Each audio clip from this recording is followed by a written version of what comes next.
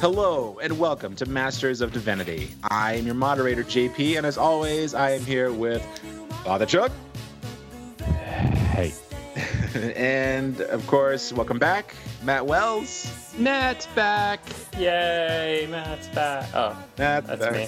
Hi. Matt, I want to float an idea by you, Matt. We're gonna workshop this while we're recording.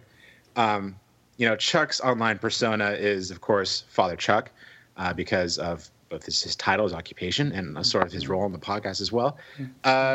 Your persona jokingly was Backseat Matt, but now that you have sort of a new occupation, I had an idea for a persona for you, but it seemed a little too Mr. Rogers. But I'm just going to float it by and see what you think. Officer Matt. No. I think first of all, that's too soon. No, you can't do that till I was hired anyway. So that's I can't claim titles I haven't earned. Okay. Well, can't we just call him like the Goot for like Steve Gutenberg? The Goot. Guten Matt. Mattenberg. Mattenberg. Oh. All right, this is not a good workshop. Now I remember how you guys made my head hurt. This is episode 40, you guys. Big 4-0. Whoa, we're over the hill. Over the hill. Although they say that today 40 is like the new 20. So okay. Who says that? 40-year-olds? Probably. 50-year-olds say that. 50-year-olds say it. Yeah. That's funny. Oh, Gen X. So episode number 40, we decided it is the Christmas season officially. Where we are in December, only a few weeks away from the big day. That is Christmas Day.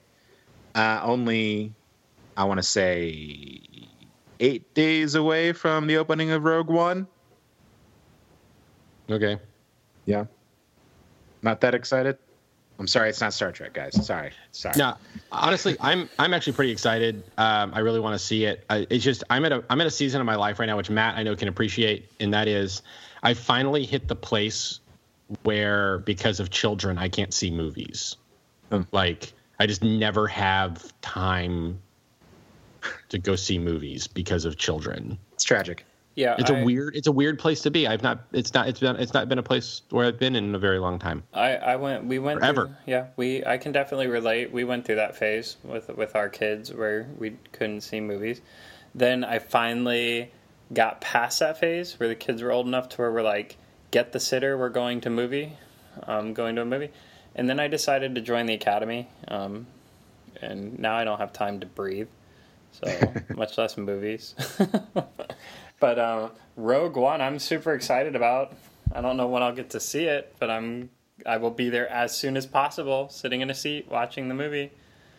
It may be in Orlando next weekend, but yep. So Chuck, is this a big month for you? Like, is this when your church is like, all right, we got to get into full gear? Like, is it like time to get the tires rolling? Like, is it sort of like your Super Bowl, like your playoffs, your Oscar season? You see, I'm glad you brought this up, JP, because Christmas is definitely a busy time of year in the church, especially in all churches. Yeah. But it's kind of a common misconception that that Christmas is the busiest time of the year for churches like mine. Yeah, actually, like I said, Christmas is busy, but our real our busy time, our Super Bowl, all of that's Easter. Oh, that makes sense. Yeah, that makes more sense. Yeah, there's historical stuff behind a lot of that. Why Christmas got really big, because it used to be that Christmas wasn't really that big of a day, but in England it became a huge thing, and then that got exported to America. And for a long time, Christmas was the big day, but we've since moved back to Easter being the central focus of the year for us. Okay. But no, like we've got 2 services Christmas Day. If you're in the Boca Raton area, we have them at 5 and 9 o'clock. Nice. Family service at 5, 9 o'clock. We'll be with candles and a choir concert. It's going to really be really beautiful. But But yeah, it is an active time for us. But it's also weird too. I'm going to get on a tangent. We like tangents here on Pastor's Community. Christmas is a weird time for us too, because for everyone else, everyone talks about this as the Christmas season. But for those of us in the church, especially those of us who are clergy, this is Advent. Right. This is the season of Advent, the 4 weeks that lead up to Christmas. So it's not Christmas. Which Star Wars character is today? Oh, you're talking about Father Fun's videos. I haven't actually. Shout out to Father Fun, by the way, and his adorable videos with his daughter. Yeah, I haven't. Sorry, Pat. I haven't watched those yet. I feel really bad. But actually, I shouldn't feel bad, because part of the Advent custom for a long time is that it's a fasting time as well, and so I have actually given up. Kind of like Lent, but I've given up social media. Oh. So I haven't actually been really engaged with social media for most of this time. I actually took Twitter and Facebook off my phone. I haven't looked at Twitter since the day after the election. I've not looked at Twitter. How's that going, by the way? Because I feel like you're doing something that we should all be doing, to be honest. How's that going? It's pretty amazing, actually. I feel very liberated. I feel far less angry. Yeah. I read the newspaper. Oh, okay. And I have more. I don't know. Like I'm not distracting myself with social media, because it would be the case that I would sit there on Twitter and just like for like an hour just scroll through my timeline, and then like hit refresh, like get kind of like frustrated, like give me new content. I need new things. Right. But now I'm spending more quality time with my wife and my kids, and I've discovered that I quite enjoy Cuban cigars. Oh, ooh. I had a friend of mine who went to Cuba, brought some back, and they're very wonderful. And I've also discovered a new video game addiction called, this is so embarrassing to admit, Disney Emoji Blitz. Disney Emoji Blitz. It's like Candy Crush. But you get like Disney emojis, and then they give you emojis you can actually use in texting and stuff. You earn them as you play the game. But it's totally pay for play. It's the first pay for play thing I've ever encountered in my life. And like a freemium game? Yes. Okay. Yeah. Is that like the game that you and Heather were playing, Matt, with the Disney characters? No. And like that is Disney Tsum Tsum, and I still play it. Oh, Disney! I still play that game, JP. That is the longest lasting video game in the history of Matt Wells' life. Right now, they have puzzles that you can complete for Christmas. So, I'm sending you and Heather both both game requests on Facebook so that I can earn another. Well, you got to wait till after Lent to send us those face requests on Facebook. It does it through the app. It does it through the game itself. I don't have to go on to Facebook. That's social media. Watch it. Nice. Well, so we thought we'd talk about in this episode. We would talk about Christmas, but from a more pop culture perspective. And as the months go by, as the month goes by, we'll probably get a little bit more deeper into more traditional Christmas stuff. And I'm sure both Chuck and Matt have a lot of great things to say about this wonderful, spirited holiday. I'm sure. And you know, I'm living in Oklahoma right now, after spending many years in Florida, and I now understand that he needs to come back to Florida. Oh, sorry. Carry on. I now understand why people put up Christmas decorations early, and maybe we shouldn't. Maybe we should cut those people some slack, because there is no way that I would put up Christmas decorations in the weather that I'm experiencing right now. Yeah, that makes sense. Yeah, I would not do it. It is freaking cold here, you guys. Okay, it's really cold. I think it's gonna snow. If it snows, I'm gonna be very angry. Like, I'm gonna be mad. Why? Snow is beautiful. I can't take it. I can't take the cold. I can't take extreme weathers. I'm a baby. I had hot chocolate the other night. Well, Matt and I, we're experiencing. There's a little bit of a cold front moving through tonight. Yeah, it's gonna reach JP. It's gonna reach like 72. Ooh, my goodness! Ooh, it's so cold. I mean, I've got my sweater on in preparation. Yeah. 67 degrees tonight. That's right. Oh boy, frigid. Wow. So let's get to it. Can we talk about Wham's Last Christmas? Gosh, I love that song so much. I love it so much. I know that's like a lot of people hate that song because it's on all the time, but it's a great song. I love it too. It could be the only Christmas song that I ever hear, and I think I would never tire of it. What is it about that song that you like so much about it, Chuck? I love the melody of that song. Yeah. I love it's George Michael, video. Man. And the video, George Michael's hair is just magnificent. It's like I said, it's sort of like Thriller for Christmas, right?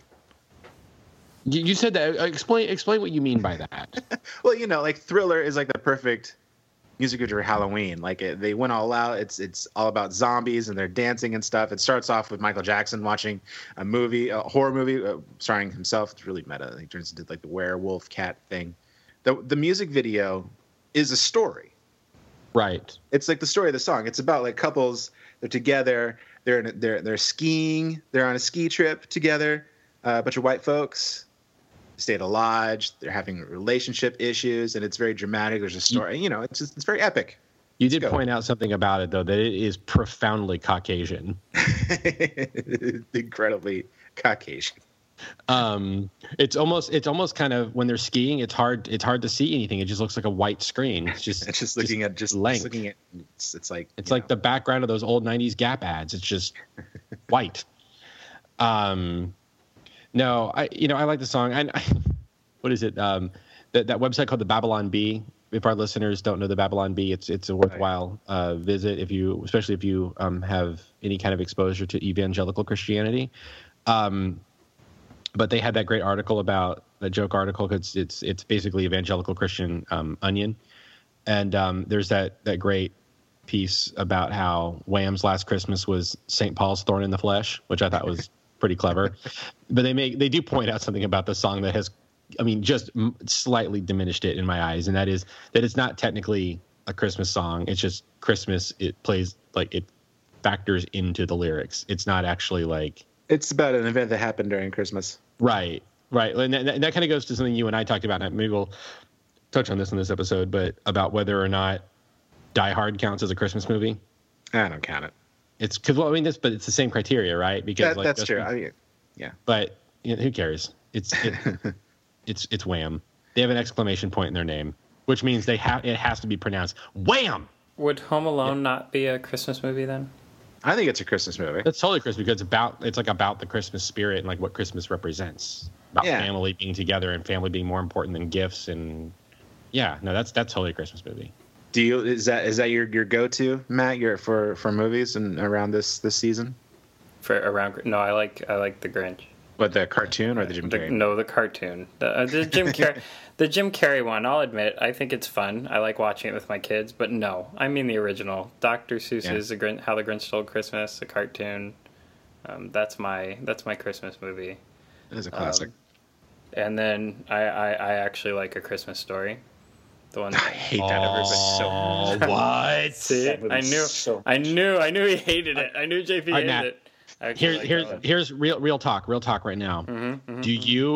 Do you watch the full 24 hours of A Christmas Story on TBS when it's on? Oh Lord! I have. The world would do that. I have definitely had it playing for way too many hours.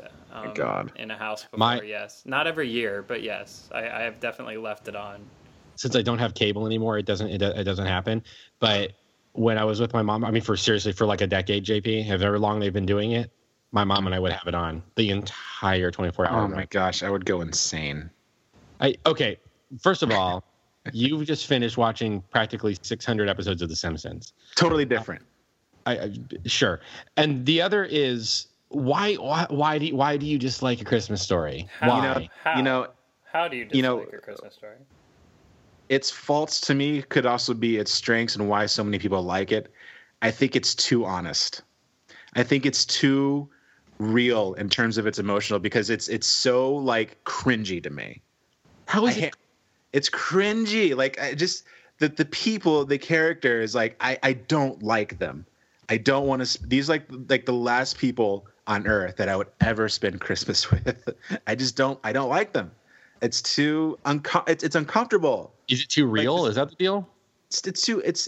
I mean, I don't know, man. It's like hanging out with someone else's like kids that you don't know, and then they do like a lot of embarrassing things. You're like, oh, get away. Like, I don't know how to explain it. I think the best way I can explain it is George Lucas once said that like he could never be as good as Steven Spielberg when it comes to directing like families, like when it comes to creating families, like children and parents and stuff. He can never do what he does because Spielberg can do all the really uncomfortable things. Like he can capture all the really uncomfortable emotions. He's like, I can't do that. I kind of feel the same way. And I feel like there is no Christmas movie more uncomfortable to me than A Christmas Story. That statement I can agree with, but that's the point to the movie. I know, but it's such in a way that I can't watch it. I can't watch it. But the performance, I mean, the performances in that movie are amazing. I mean, it's like they're so layered. They're so layered. There are so many good subtle jokes in that movie, and it's. I love. I mean, it turns me off. I just like for example, 3 seconds out of the movie when he lies and says that his friend taught him that dirty word. And his mom calls the friend's mom, but all you hear from the other end of the phone is kind of like the Charlie Brown school teacher, but like it's the mom going, "What? Well, no, over the other end of the phone while you hear the kid, "Mom, no." Yeah, where Schwartz. No, the best part about that is how there's this running joke that he learned the word from his father, and so when she calls and you hear Schwartz's mom on the end of the line being, because she's like, do you know where he heard that word? And she's like, probably from his father. And she's like, no, from your son. And that's when what? And then you just hear the kids getting the crap beat out of him, and he's going, "What'd I do, Mom? What'd I do?" It's incredibly dark. It's uncomfortable to me. Like, I think, Chuck, the way you feel about nihilism in horror movies is like the way I feel about the nihilism in that movie. Like, I think I can't take the journey. I can't do it. I don't like it. Well, the Santa Claus is a nihilistic movie. The Santa Claus in the movie is very uncomfortable. That's for sure. I do always kind of find that sort of funny. Yeah. Wait, so you're rocking my brain here, JP, because you said it's nihilistic, and now I'm trying to think about it, and you might be right. It is. You might be right. It's a nihilistic Christmas movie. Yeah. Because it's like the plot is around a material object. Right. This kid has a singular focus for this material object, and then it hurts him when he gets it. He shoots his eye out. At every corner, that kid, like, it's miserable. And the last shot is him hugging. It's not like most Christmas movies end with family. The last shot of that movie is him laying in bed holding that BB gun while the snow falls outside. I don't know. You're blowing my mind here, man. I thought the last shot was him in the Chinese restaurant. Is that? No, that's not the last shot. Oh, yeah, because there's a little epilogue scene where they flash back, and it should and the mom and dad are looking outside at night after the kids have gone to bed. They're watching the snow fall, and it's actually kind of a tender moment because the whole movie you kind of wondered if like the parents are actually like they have like a really like rocky relationship, and then it cuts to the shot upstairs of Ralphie asleep holding the BB gun, and the camera pans away out the window to the snowfall, and you see the credits. I've seen the movie probably over 100 times in one day. It makes me very uncomfortable, and I can't take the journey. I'm sorry. You know what? It's not. That's nothing about the quality of the movie. I'm sure it's well made. I'm sure there was a lot of love and attention and detail to put into it. I can't do it. I can't. This is one of the things that we pretty much all agreed is really a garbage thing to do. So I'll never do it. And that is is looking down on someone for not having the same movie preferences as someone else. That's my job. It's just a stupid. Yeah, I guess you're allowed to do that. You stuck up. But I think less of you, JP. I'm just. Okay, I guess I'm the only good person on this podcast. We've all agreed not to do that, but I think that you're a dirtbag. So thanks. Okay, staying on brand. So we've established that Christmas Story is like Matt's movie, my movie. What is JP's Christmas movie? Scrooged. Is that for real, or are you saying that because that's like the cool thing to say? Is it the cool thing to say? I think it's the cool thing to say. I thought Die Hard was the cool thing to say. No, that's tired, man. No, I have a lot of fond memories of Scrooge. My parents took me to see it in theaters when I was a kid, and I loved it. I still haven't seen it. Really? I saw it in theaters, too. And it's something my dad and I always watch every year. So That's nice. Because we both love Bill Murray, and I love watching my dad crack up watching it. He still cracks up watching it. I don't know. It's just that's my favorite, and I actually have a few. Like my go-to is definitely Scrooge, Christmas Vacation. I adore. Oh, I love that movie. I adore Christmas Vacation. I love Chevy. I love everybody in that movie, and that movie is also like fairly uncomfortable, but it's so it's so heightened. It's such a heightened thing. Like the comedy redeems it so much. The jokiness of it. I love Cousin Eddie in that movie. That's like the best. That's the best Cousin Eddie in all the Vacation movies. Yeah. Well, and there's also Edna. Is that her name? Edna, who comes with and she like actually wrapped the cat like that. She's like a fairly believable character because I had an aunt that was kind of like that too. Is the house on fire, Clark? And like and there's some good subtle. I love just the little detail kind of stuff in that movie, like the fact that you can see Eddie's turtleneck dickie under his V-neck sweater is just a perfect touch to his character.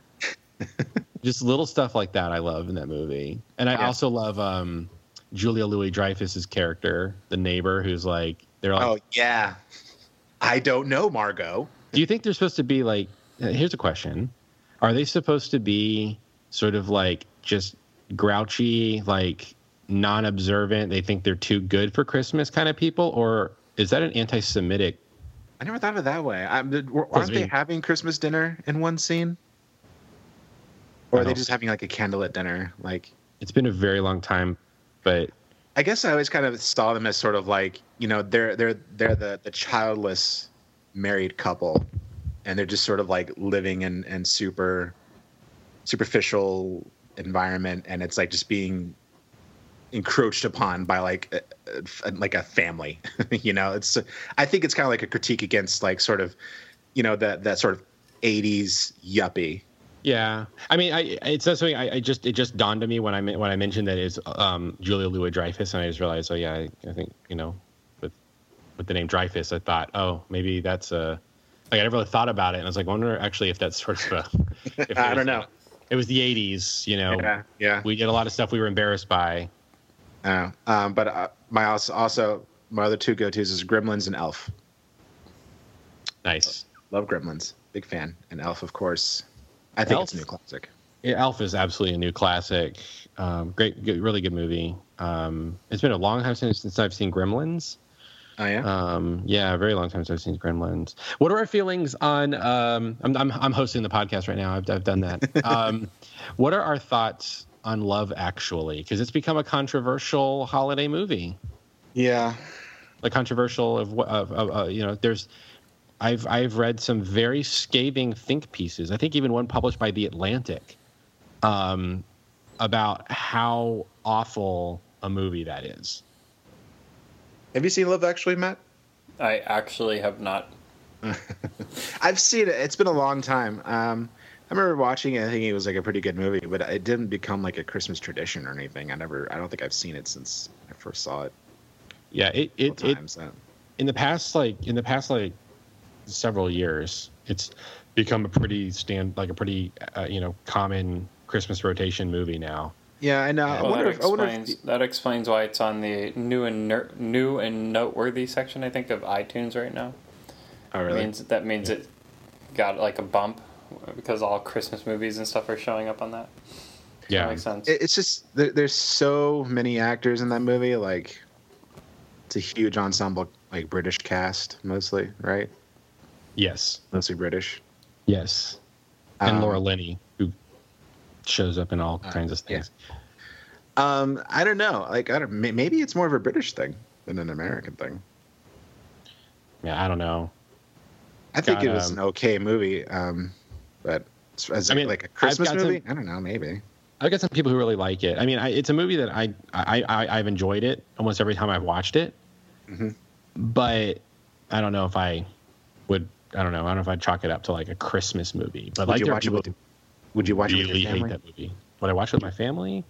I wouldn't. I'd watch it with my wife. Probably not my mom, because it might be the only like Christmas movie, if we're going to put in that category, that has multiple scenes of full frontal nudity. Yeah, so not exactly the family holiday classic that, that like, it's not like Miracle 34th Street. Yeah. Also, great movie. Yeah, I haven't seen the one. My dad's favorite is It's a Wonderful Life. Yeah, and that's I like watching that too. I went through a phase where I hated that movie. I've never seen it all the way through. Really? Really? You own it. I own it. I own it on Blu-ray. Yep. I bought it for your wife. You did. That sounds kind of interesting, JP. You bought it for you. I bought it for your wife rather than I bought it for you guys. Whatever. You did. You bought it specifically for my wife. I mean, I watched like almost all of it at a Palm Beach Atlantic University viewing of it one year. Mm-hmm. It's an enjoyable film. It's kind of a dark movie when you think about it. It is pretty dark, and the story behind it. You know that it was like a complete failly when it came out and bankrupted the studio that produced it, and it didn't actually become a holiday classic until somebody working way late at night at a CBS affiliate on Christmas Eve or around Christmas time, like couldn't find anything to put on the air and figured nobody's watching TV. And so he just grabbed like a VHS copy of that and stuck it on. Oh, really? And that from there became a standard Christmas thing. I think it might be the best Christmas movie. But yeah, I did kind of go through a period where I didn't like it at all because I would have left. I would have left. Just get out of there, George Bailey. Yeah. I came around. It's a good movie. I like it. You would have given up. You would have thrown in the towel. I would have left. But what else, guys? Like, what do you, Matt? Is there anything that do you have any like fun traditions that your household does? We haven't established our own traditions yet. Yeah. We're still at that phase because my wife's family and my family live so close to us. We're still at that phase where we spend the entire day running around doing everybody's traditions, except our own right now. So, see, you make the rounds. Yeah, so we don't have our own official one yet. So, is there a movie about that, like a family that just goes like family to family to family, family to family? Like you don't actually you don't get to have a full Christmas because you spend it everywhere else. Yes, it's that movie with I think it's Vince Vaughn and Jeremy Piven's in it. Jeremy Piven. Oh my gosh, no. John Favreau. Reese Witherspoon. Yes. John Favreau. Is it called Home? Is it called Home for the Holidays? I just remember like a scene from he's like holding a baby and it pukes and he's trying to get rid of it. But it's 4 Christmases. That's like the whole thing. They go to Christmas, and they're all like wildly different. All right, so I'm not as original as I thought I was. Yeah, it's called 4 Christmases. Okay, there we go.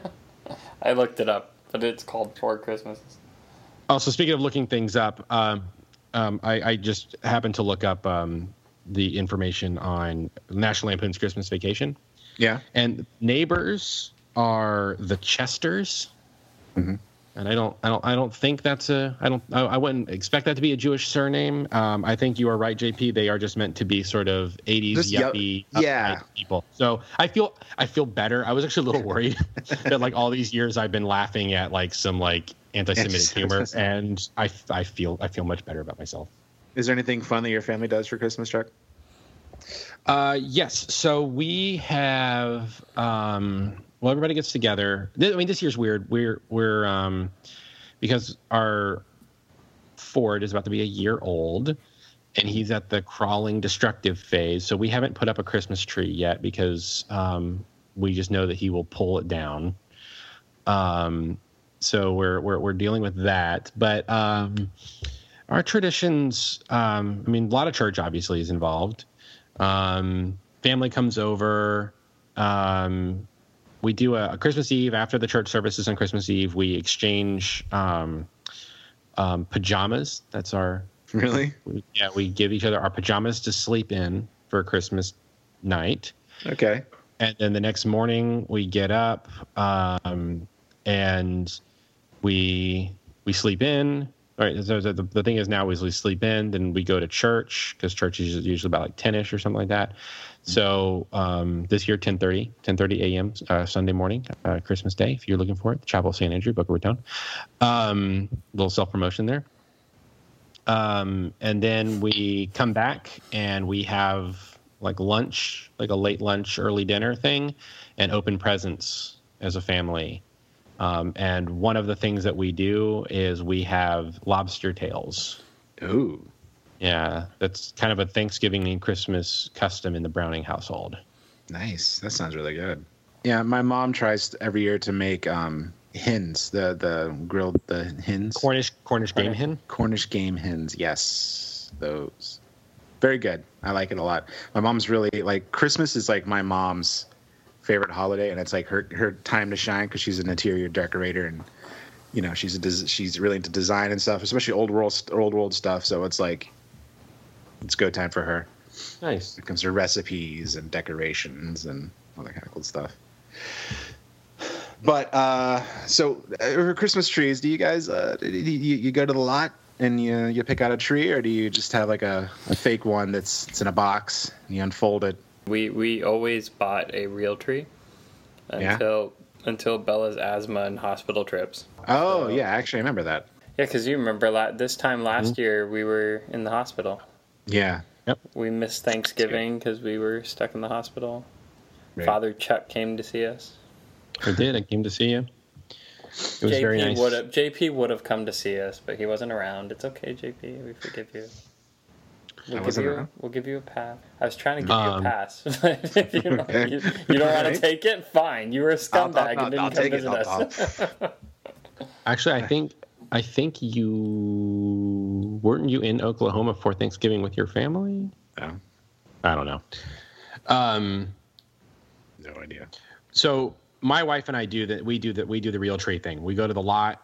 We always pick out one, and it's that whole kind of it's super sentimental. We go and it's like we look for the tree that calls to us. Yeah, which is sort of like just like a Christmas vacation. Yeah, like this is the one. Light shining on it, like Charlie Brown. Yeah, but we usually we get a nice full tree. We don't like take sympathy on it.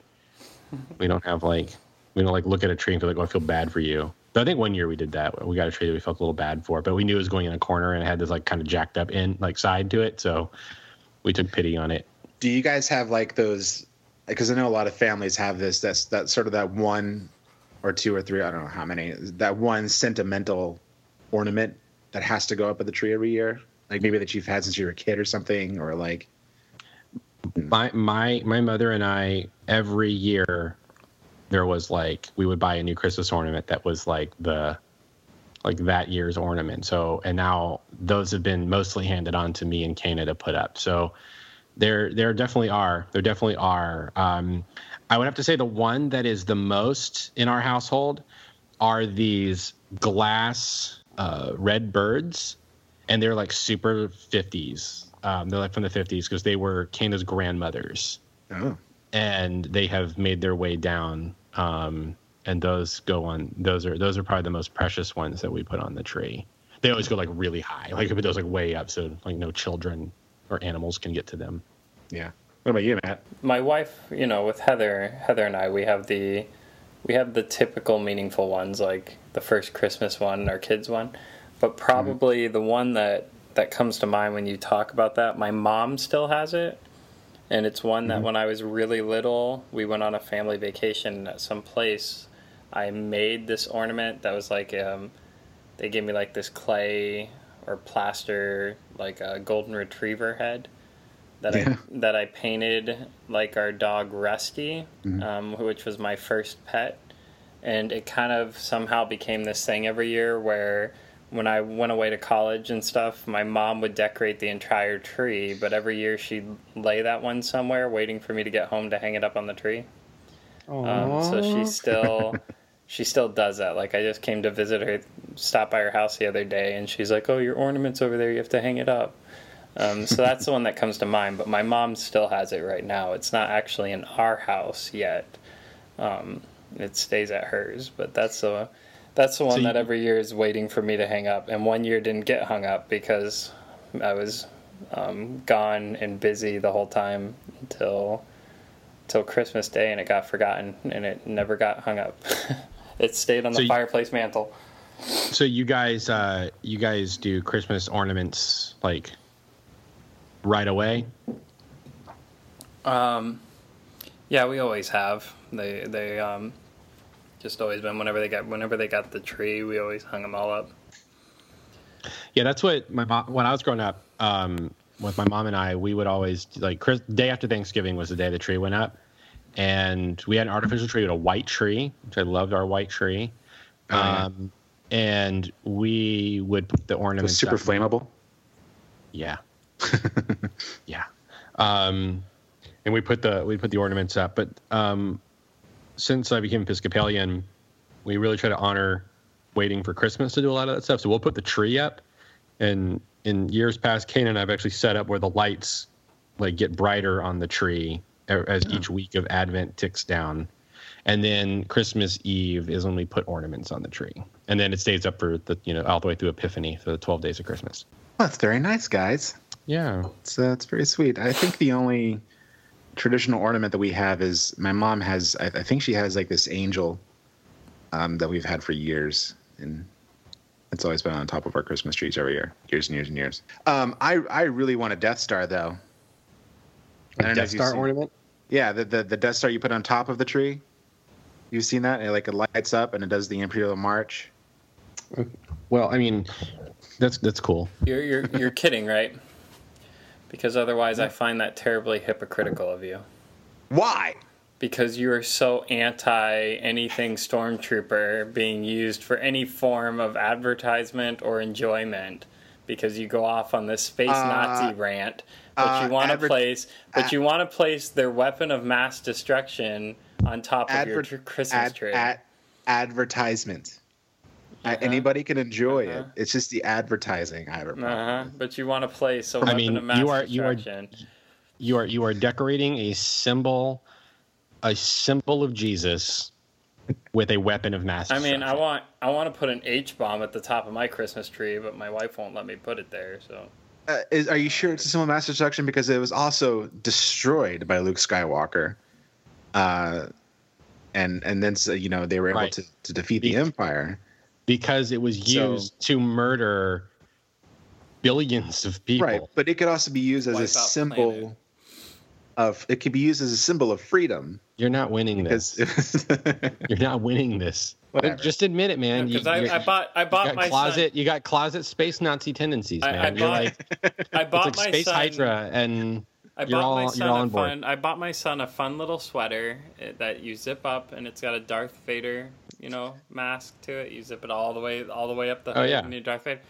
And I didn't hear the end of it from JP for about a month after I bought that for my son. But he wants to put a Death Star on top of his tree, and us not comment on that. To be fair, Matt, there is a very stark difference between wanting to put like a Panzer tank on your tree and dressing your child up like Hitler. That's all I'm saying. This is two very different things. You're just as bad as him. You're just as bad as him. It's unbelievable. Unbelievable. I saw if a little kid wants to put on his Stormtrooper mask and walk around, I think it's cute. Deal with it. What do you guys think about Star Wars being part of like Christmas pop culture now? Like, now that we're getting a new Star Wars movie every December for the rest of our lives, allegedly. You think it's good for Christmas? Do you think it's because the Advent calendar? I mean, it's good for retail outlets for Christmas. Yeah, I think that Star Wars toys. Yeah, I think Star Wars is one of the most unbelievably marketed.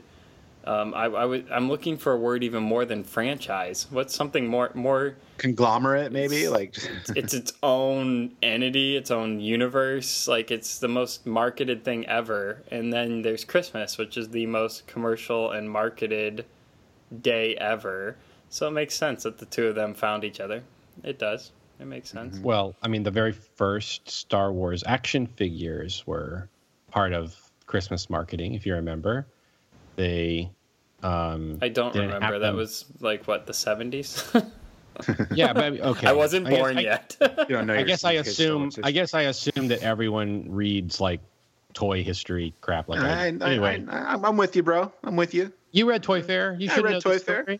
That the kids didn't have the action figures ready for Christmas, and so what your parents could get was a card that had the pictures of the action figures that said they would be coming at Christmas. Hey, I have a question for you, Father Chuck there. What was the first, and I don't mean the first Christmas, don't give me the Christian answer, I'll punch you in the face. What was the first Christmas in the sense of December 25th, what we see as Christmas? Like what started that? Like Christmas, not Jesus' birth, the idea of Christmas. It's like in Rome, right? Like the date of December 25th? Oh, like so, okay. The whole thing that we're basing Christmas on, what started that? The birth of the birth of Apollo. So in pagan Rome, this December 25th was the day that they would celebrate the birth of Apollo because it was right after the winter solstice. Right. Okay. And so when pagan Rome became Christian Rome, they transferred a lot of the pagan feast days to Christian days. And so they made that the birth, the day where to celebrate the birth of Jesus. Right. And when they Is that did the answer to your question? Kind of. We're getting there. We're getting there. What happened on like the first Christmas? And again, not the first Christmas meaning Jesus' birth. The first Christmas meaning the holiday Christmas. Like when they transferred it to, what was it? Was it just a feast? Yeah, I mean it was Christ's Mass. That's why it's called Christmas. I mean it was called in the Eastern Church, which is sort of holds on to what the original stuff would have been. Mm-hmm. It's just called it's the Feast of the Nativity, and it's a Eucharistic liturgy. It's just a day to go to church. Mm-hmm. And to celebrate. And the gifts and all that stuff started with what? A couple of different things. Because I know like the real literal Saint Nick, not Santa Claus, but I know Saint Nick plays into that for real. But right, like, yeah, Saint Nicholas, whose feast day is December 6th. He was a gift giver, and so that became part of the custom. So Saint Nicholas Day, people would give presents. Probably more for us is an older Christian tradition that you still see in Latin American countries, which is that Christmas is not the day for giving gifts. It's actually the Feast of Epiphany, which is January 6th, because that's the day that celebrates when the wise men came to Jesus and gave him gifts. And so in imitation to that, parents would give gifts to their children, and it would traditionally be like candy or maybe some money or something. And there are some customs like leaving hay like outside the house or at the foot of your bed to feed the camels when they come to bring presents and stuff like that. And since it's relatively close to Christmas, because it's a week after Christmas or like 12 days after Christmas, over time those customs just kind of extra. St. Nicholas's Day and Epiphany sort of merged over time and just sort of migrated into a Christmas celebration of giving gifts. That's really interesting. I didn't know that. Yeah. Nicholas has probably some of the most familiar stuff because Nicholas's great story is 3 daughters of this guy of a widower. His wife is dead.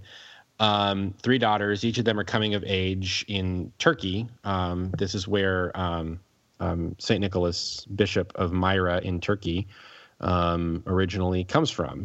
We think of him as like Nordic, but he's actually Turkish Greek, and he a Greek bishop serving in modern day Turkey. Anyway, in the custom of that time, women, when they were to get married, their fathers had to pay dowries to the grooms. If a father could not afford a dowry, then his daughters did not get married, and so they would likely have to be forced into prostitution or some form of servanthood, slavery type situation. So Nicholas is a wealthy guy. His parents were wealthy, and they left him his inheritance, which he liquidated. And he would use his money to give gifts. He would leave gold coins in kids' shoes because people take their shoes off outside before they went in the house, and so he'd leave gold coins in people's shoes, which is still a custom in certain parts of the world on St. Nicholas Day to put presents and candy and stuff inside people's shoes. And anyway, so what he did, Bishop Nicholas liked to do this anonymously, and so he would throw a bag of gold through the window of this house every year for each of the daughters' birthdays, so that the dad had enough money for a dowry. Until the final year, when the dad had figured out that it was Nicholas and he wanted to thank him, and Nicholas pulled a fast one on him by climbing on the roof of the house and dropping the final bag of gold down the chimney of the house. And that begins the tradition of St. Nicholas coming down the chimney to bring presents into the home. So there you go. There's now you know, kids. Now you know. Santa was not something white today. Santa was definitely not white. Santa was likely very brown. Brown person, olive skin or a brown person. So Santa Claus, as you know, came from Coca-Cola, right? Is that Saint Nicholas kind of merged with a sort of jolly elfin character from Scandinavian and Norse mythology, where they sort of rendered his name as Sinterklaas, and that's how we kind of over time that gets slurred into Santa Claus. But so when Scandinavian folks started migrating into the colonies in the later United States, they brought their traditions with them. In I guess it was England, or maybe it was in America, when "'Twas the Night Before Christmas," the poem was written. Okay. That guy took some of the kind of then popular beliefs about customs of Christmas, but he was the one who gave the depictions of Santa being round and jolly and all that, like a jolly old elf, and all that stuff comes from him. And then Coca-Cola built off of the lyrics of that to create the image of Santa in the red suit and all of that. Now it's interesting that Coke did this because they absolutely created the modern conception of Santa. Right. I mean, the actual visual of it. But what's interesting is the fact that they use red and white, because St. Nicholas often has red and white in his traditional Christian iconography. So it still carries some of that over, which I think is kind of neat that they held on to some of that. But anyway, yeah. So Coke completely invented the way he looks. I think they invented Mrs. Claus too. Oh. Well, that's a great history lesson, Chuck. That's great. I'm glad we have it on our podcast, to be honest. Yeah, because actual Bishop Nicholas might have been celibate. Oh. Yeah. So there was no Mrs. Claus, probably. Probably. What about Krampus? Krampus. I finally saw Krampus, by the way. I love that the Krampus myth is becoming somewhat more popular in America again. Like, it's kind of interesting that that's starting to come back around. I mean, it's such a I'm a bad boy rebel who doesn't really like Christmas, so I've got my little monster that I can celebrate too kind of thing. But it's kind of interesting that we're bringing that's kind of coming back into the culture. I just thought it was funny because I can specifically remember hanging out with JP one day and talking about trying to convince JP to write a movie. JP. About the Krampus? And I was just in general trying to convince him to write a movie and talking about horror movies.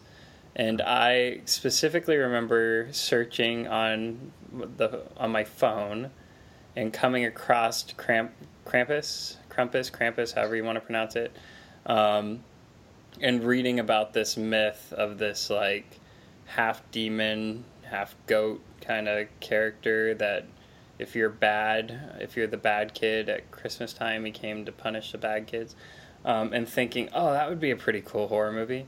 And a year later, guess what came out? Krampus. It was a stinking Krampus movie. At the time, I remember asking you, JP, about the myth. I don't know if you remember any of this happening, because this was way before the movie came out.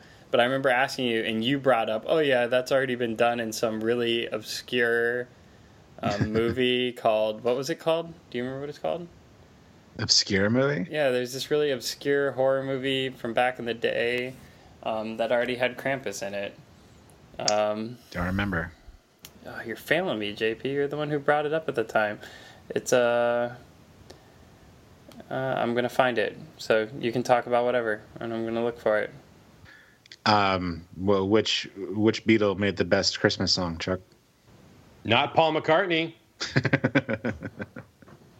No, without a doubt, the best Beatle post Beatles Christmas song is "Happy Christmas" by John and Yoko. Yep. I like that song too. Rare Exports. Rare Exports. That's right. Yeah. Only I don't know if that was Krampus. I think it was actually supposed to be Santa Claus. It was Krampus. Because it was, it was a Krampus movie. If you look it up. Yeah, big Fantastic Fest movie. Popular Fantastic Fest movie. Yeah. By the way, since we mentioned John Lennon, I think I feel like we should acknowledge on air to listeners that today is as we're recording this on December 8th, it is the anniversary of the death of John Lennon. That's right. How many years is it now? It's let's see, he was murdered in 1980. So what would that make it? I'm bad at math. 34, 5, 6. 46. No, that's 36. 96. 36. 76. 106. 36. It's 36. I'm 33. 56. Born in 1983, so it's. Carry the 2. We're all very bad at math. Thank you, Mr. Remchak. Did we not figure this out? Because the answer is 36. 36, yeah, 36. I love that. 36. I love that 20 minutes later, he finally typed it into the calculator. No, it just dawned on me. It's like, wait, he was killed in 1980. I'm 34 years old. I was born in 1982, so just add 2 years. Yeah, that makes sense. Yeah. So 36 years ago today, John Lennon was shot and killed. Wasn't it first announced like during a football game? I remember seeing footage of yes, in the middle of a football game. The announcer was like John Lennon was just shot. Yeah, that's right. It was pretty crazy. So you think John Lennon's song better than Paul McCartney's? How does Matt feel about this? Do you share his sentiments? Paul McCartney's still alive, so I don't want to offend the living Beatle, but so is Ringo. John Lennon, but I'm talking about between the two. John Lennon's always gonna win. It doesn't matter if it's a Christmas song or just all their songs. He's gonna win. Pretty sure "It's a Wonderful Christmas Time." Is that the name of the song by Wings? I think so. Yeah. I'm pretty sure I read somewhere that they did that song was done as like an obligation to a record company or something. Because I think that's the only reason why it's so boring. It's pretty bad. It's very mall, like a mall song. You know, like. Ugh. I'm just really glad that Kanye West gave Paul McCartney his start. It's funny. That he gave this like no name guy a chance. Millennials. Yeah. I mean, I'm just glad. Well, if I say it, I bring it up. I'm just so glad that nobody brought up that awful Mariah Carey song. We don't have to bring it up. Let's bring up something else. Nightmare on Elm Street. Nightmare Before Christmas. Nightmare Before. Oh, I've got a story about that movie. Oh yeah. Yeah. So I really wanted to watch it when I was a kid. So my mom had like a late night meeting, brought like a little TV, like VCR combo with us to church because I decided to hang out in her office. I think we went to Blockbuster and rented it. So I put it in and I'm watching it and I'm enjoying it. And again, this is at my super fundamentalist church I grew up in. And so one of the janitors comes in to like take my mom's trash out and he sees that I'm watching it. And he goes on this entire tirade with me about how the movie is like the devil and like I'm inviting demons into my life and how like it's evil and wicked and I shouldn't have anything to do with it and has like castigated me. I'm like seriously like 10 years old. And the guy just sort of reamed me out, you know, and basically said that I was like spiritually destitute for being involved with this and I needed to stop watching it. I was so upset by this that I stopped the movie and I've never been able to bring myself to watch it. Really? Since That's then. too bad. It's a really good movie. Wait, seriously? Yeah. You've never finished it? Never finished it. I actually think it's a great movie, and I actually think it has a great message. Really to it. Oh, I'm sure it's very good. I actually wouldn't mind watching it. It's just later years, it's just turned into a thing where I just haven't made the time to watch it. But But for the longest time, like I just could never bring myself to it because I had so many dark, deep memories from Mr. Pena just like hollering at me for watching that. Well, why don't you take 2 hours out of your Christmas Story marathon and plug in Nightmare Before Christmas? Shit, you keep wanting to say Nightmare on Elm Street, which I think is hilarious. That too. You know, he does wear a Christmas sweater. So The Nightmare on Elm Street Before Christmas. Speaking of Tim Burton, okay, other Tim Burton movie. Do we count? I guess it doesn't count. I think, do we count Edward Scissorhands in the Christmas? Nah, I don't think so. No. Okay. No, I think Nightmare Before Christmas is way more Christmassy. I think that's sort of. Or is it a Halloween movie? I think it's been confirmed by the director of the movie that it's a Christmas movie. But does the director allowed to say death of the author and all of that? Is he allowed to have a say in what it is? Is it really like do we? I mean, I think if you heard his reason why, everyone would probably agree with him. Yeah, and I think if you heard my quote from Tolkien, you would have given me an A on my freaking term paper, but my professor didn't see it that way. No, we're going back to this again. Yes, every time you bring up death of the author. Do you guys get really into fantasy around Christmas time? I usually do. No. I don't know. Just mad. No. All right. Fine. I will always associate Christmas with Star Trek. Why? I think it's because Star Trek. I know that a lot of the Star Trek movies came out around Christmas time. And Sure. for so many years, I loved Star Trek, and I would get some kind of Star Trek related thing for Christmas. No. So I think that's a big piece of it. Also, did I talk about this on the podcast that I was cast in a Star Trek themed play? Did we do that? Was that in the Star Trek thing? Wait, what? No. That I was cast in a Star Trek themed musical play at my Christian school growing up. Did we do that? No. No. Okay, guys. So A Christmas play? A Star Trek Christmas play? part of what got me into Star Trek. I was cast as Captain Josh of the what was the name of the starship? I don't remember. Anyway, it was a starship that was supposed to go around and like explore holidays around the galaxy, and it explored Christmas, and so we observed the thing of Christmas, and we all became Christians because we observed the thing about Christmas. And it was a musical, Christmas church musical thing. And anyway, so I was basically Captain Kirk in the play, and we outfitted all of us in the classic Star Trek uniforms, and my buddy Willie was the science officer character. He was Spock, and we had tricorders, and I had a Captain Kirk gold shirt. And wow. Hey, because of that, I will always associate Christmas with Star Trek. No. In the world of science fiction, Christmas belongs to Doctor Who. Sorry, but it does. Oh, that's true. You got those Doctor Who Christmas specials. Yes, every year the biggest events in Doctor Who always happen on the Christmas special. Yeah. We're doing this too. Hey, man. If we talked more about Doctor Who on this podcast. And it's funny because I always like this is just a dumb American thing, but I always like watching the Doctor Who Christmas specials just to hear people say Happy Christmas instead of Merry Christmas, because it's every time they say it, I get a little more joy out of it. I just like it. Happy Christmas. Yeah, I'm the insufferable hipster type person that I tried for a while to say Happy Christmas instead of Merry Christmas. Yeah, when you do it, it's annoying. No, it totally was annoying. On Doctor Who, it's awesome. Yeah, because they're actually British. Because they're actually British? Yeah, that's great. Instead of pretend British. What should we do with the people that wish us happy holidays? Should we beat them over the head? I mean, the only sensible solution, JP, is to burn them at the stake.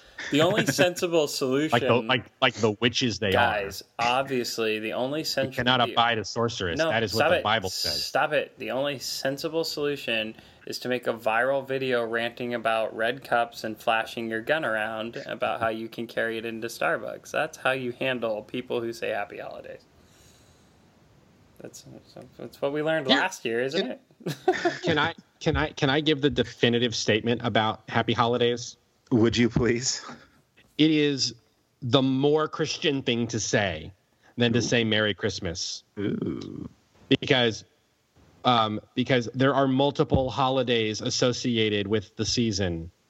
Because there is, I mean, if you want to go all the way to Christ the King, which is the holiday that kind of sets that ends Pentecost, and then you get Advent, which I don't know how it is, but then you've got Christmas Day coming up, or Christmas Eve, and you got Christmas Day.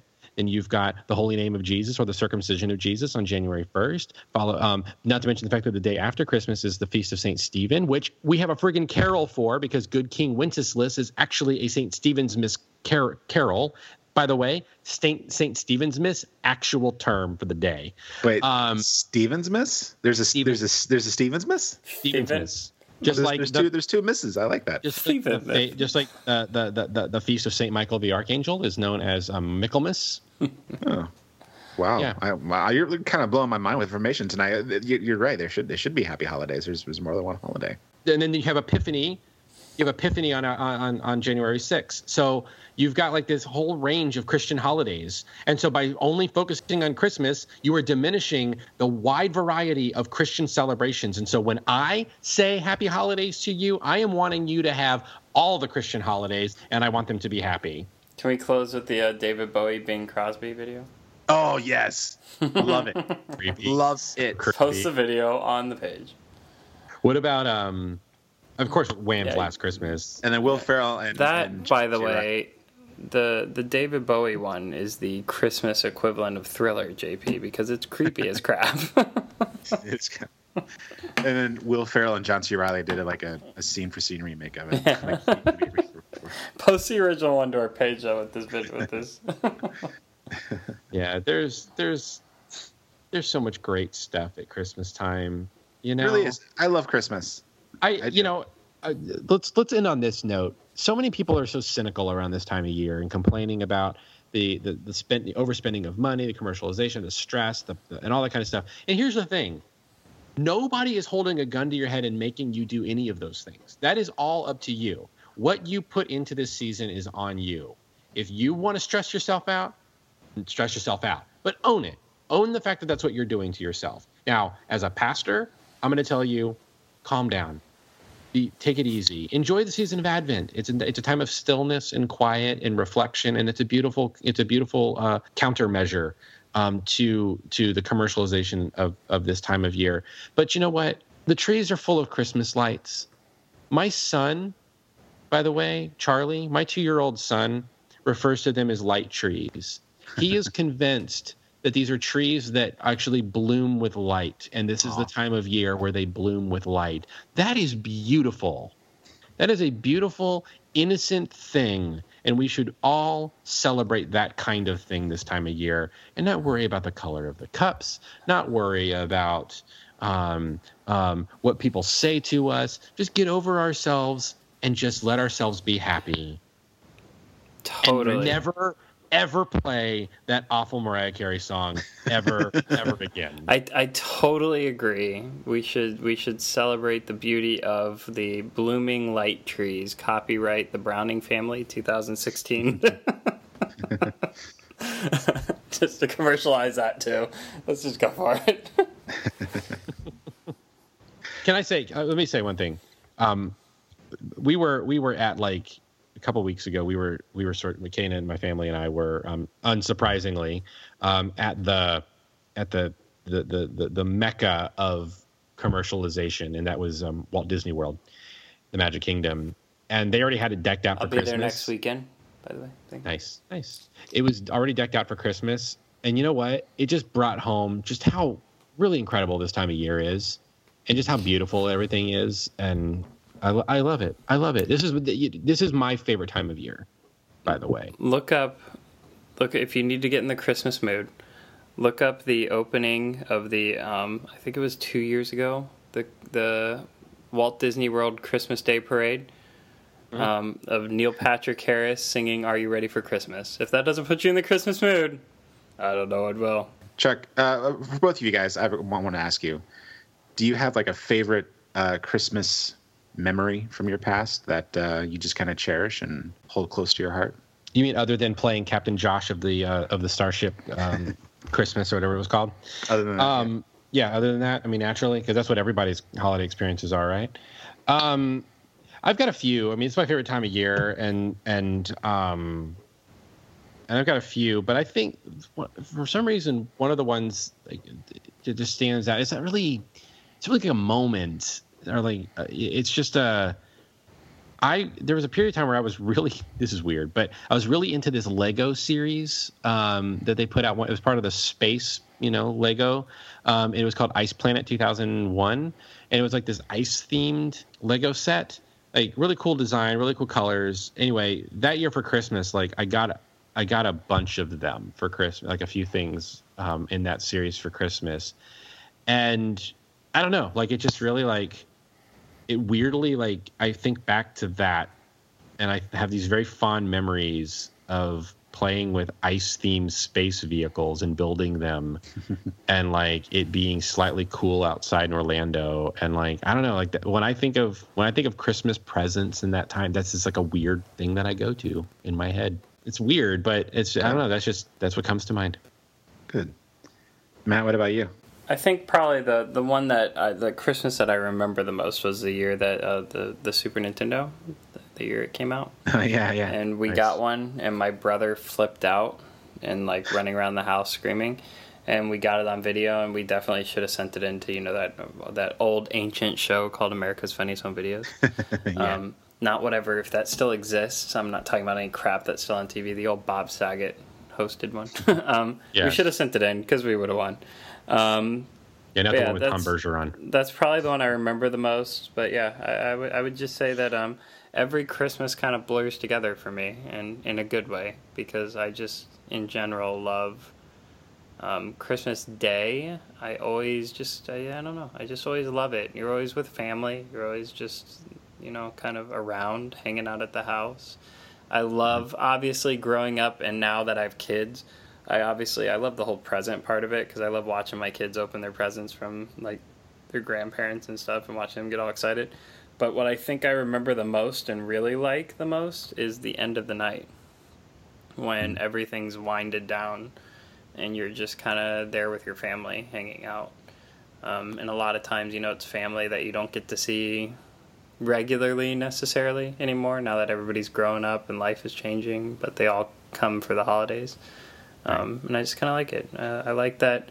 I like the end of the night when everything's starting to get quiet and everybody's just kind of sitting around, and there's usually coffee or hot chocolate or something like that involved, and all the lights are on and Christmas music is playing, and you're probably just talking about who knows what. But that's probably my favorite moment of Christmas is that end of the night. That's a good time too. It is. Yeah. I actually have like I've got another Christmas memory that's a little bit better than talking like vaguely about Lego toys. In 1988, in Central Florida, we experienced a really serious freeze. Like it got super cold. It actually was really bad for the orange crops. But that year, it froze. Like the freeze went through Christmas time, and my grandparents were staying with us, and my grandfather. My mom and I lived in this duplex off of Hiawassee Road in Orlando, and my grandparents were staying with us. And so what my grandfather and my mom would do this too whenever we would have freezes is he turned on the sprinklers overnight so that when I woke up the next morning for Christmas, everything was covered in ice. Wow. So it was kind of like cool. having like a white Christmas. Yeah. In Orlando, Florida. It was really cool. I don't know why it made me think of this. Because I watched the Simpsons marathon. There's an episode where Homer broke off an icicle and gave it to Ned Flanders. Like, here, have an icicle, or I have a popsicle. It's like, oh, my favorite flavor, plain. My most memorable Christmas, and it really is. My parents were always great at providing like an amazing Christmas for all of us growing up. And but there's one that really, really sticks out. And we used to go to Steamboat Springs, Colorado every year when I was a little kid for Christmas, because it snowed in Dallas, but it didn't snow that much. But one year we actually lived in Steamboat Springs, Colorado. What was really great about it was at the time we lived in like this log cabin, on top of a hill that overlooked the entire town. It had been snowing and snowing and snowing, and it was really beautiful. And my parents had planned for both of my sisters and their significant others at the time to come with them to celebrate Christmas. And my mom and I got to work maybe at the beginning of November to plan for this great post-family Christmas. And we went all out because we were surrounded by Christmas trees, literally Christmas trees that grew, outside our house. And so there were lights everywhere. My mom went all out with the recipes and the decorations, and it was just a really magical time. And they were with us for just a couple of weeks. And we went skiing and stuff, and it was just a really magical time because we were all together in this really sort of magical environment that my mom created that she's so good at doing. And yeah, it was a good Christmas, I think. Very nice. Yeah. And of course there's also those memorable presents and stuff. I remember the Christmas I got a Nintendo, which was life-changing. Oh yeah. And then there's the one Christmas that really changed my life was the Christmas I woke up to. I was the first one in the living room to see the presents out, and they're all laid out perfectly because that's what my parents did. It wasn't just presents under a tree. They would take them out of the boxes and decorate the living room with them. My first video camera. Yep. So that was a good day, and I just would never turn the thing off. So that started my path. I have Christmas to thank for that, and of course my parents. So, but yeah.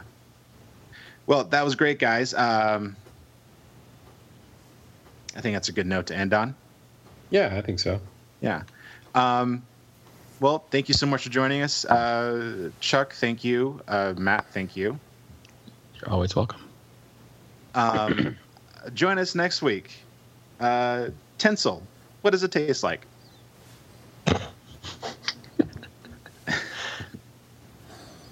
It's probably really high in iron. There's always that one kid who ate tinsel in the class, right? Did you guys have that kid? Yes, his name was JP. Hey, we didn't know. Okay. I mean, I don't know outright of any kid who ate the tinsel, but I could point out a few that were likely suspects. Well, this is JP, your moderator, saying good journey and happy holidays and Merry Christmas. Happy Christmas. You stole my line. Yes.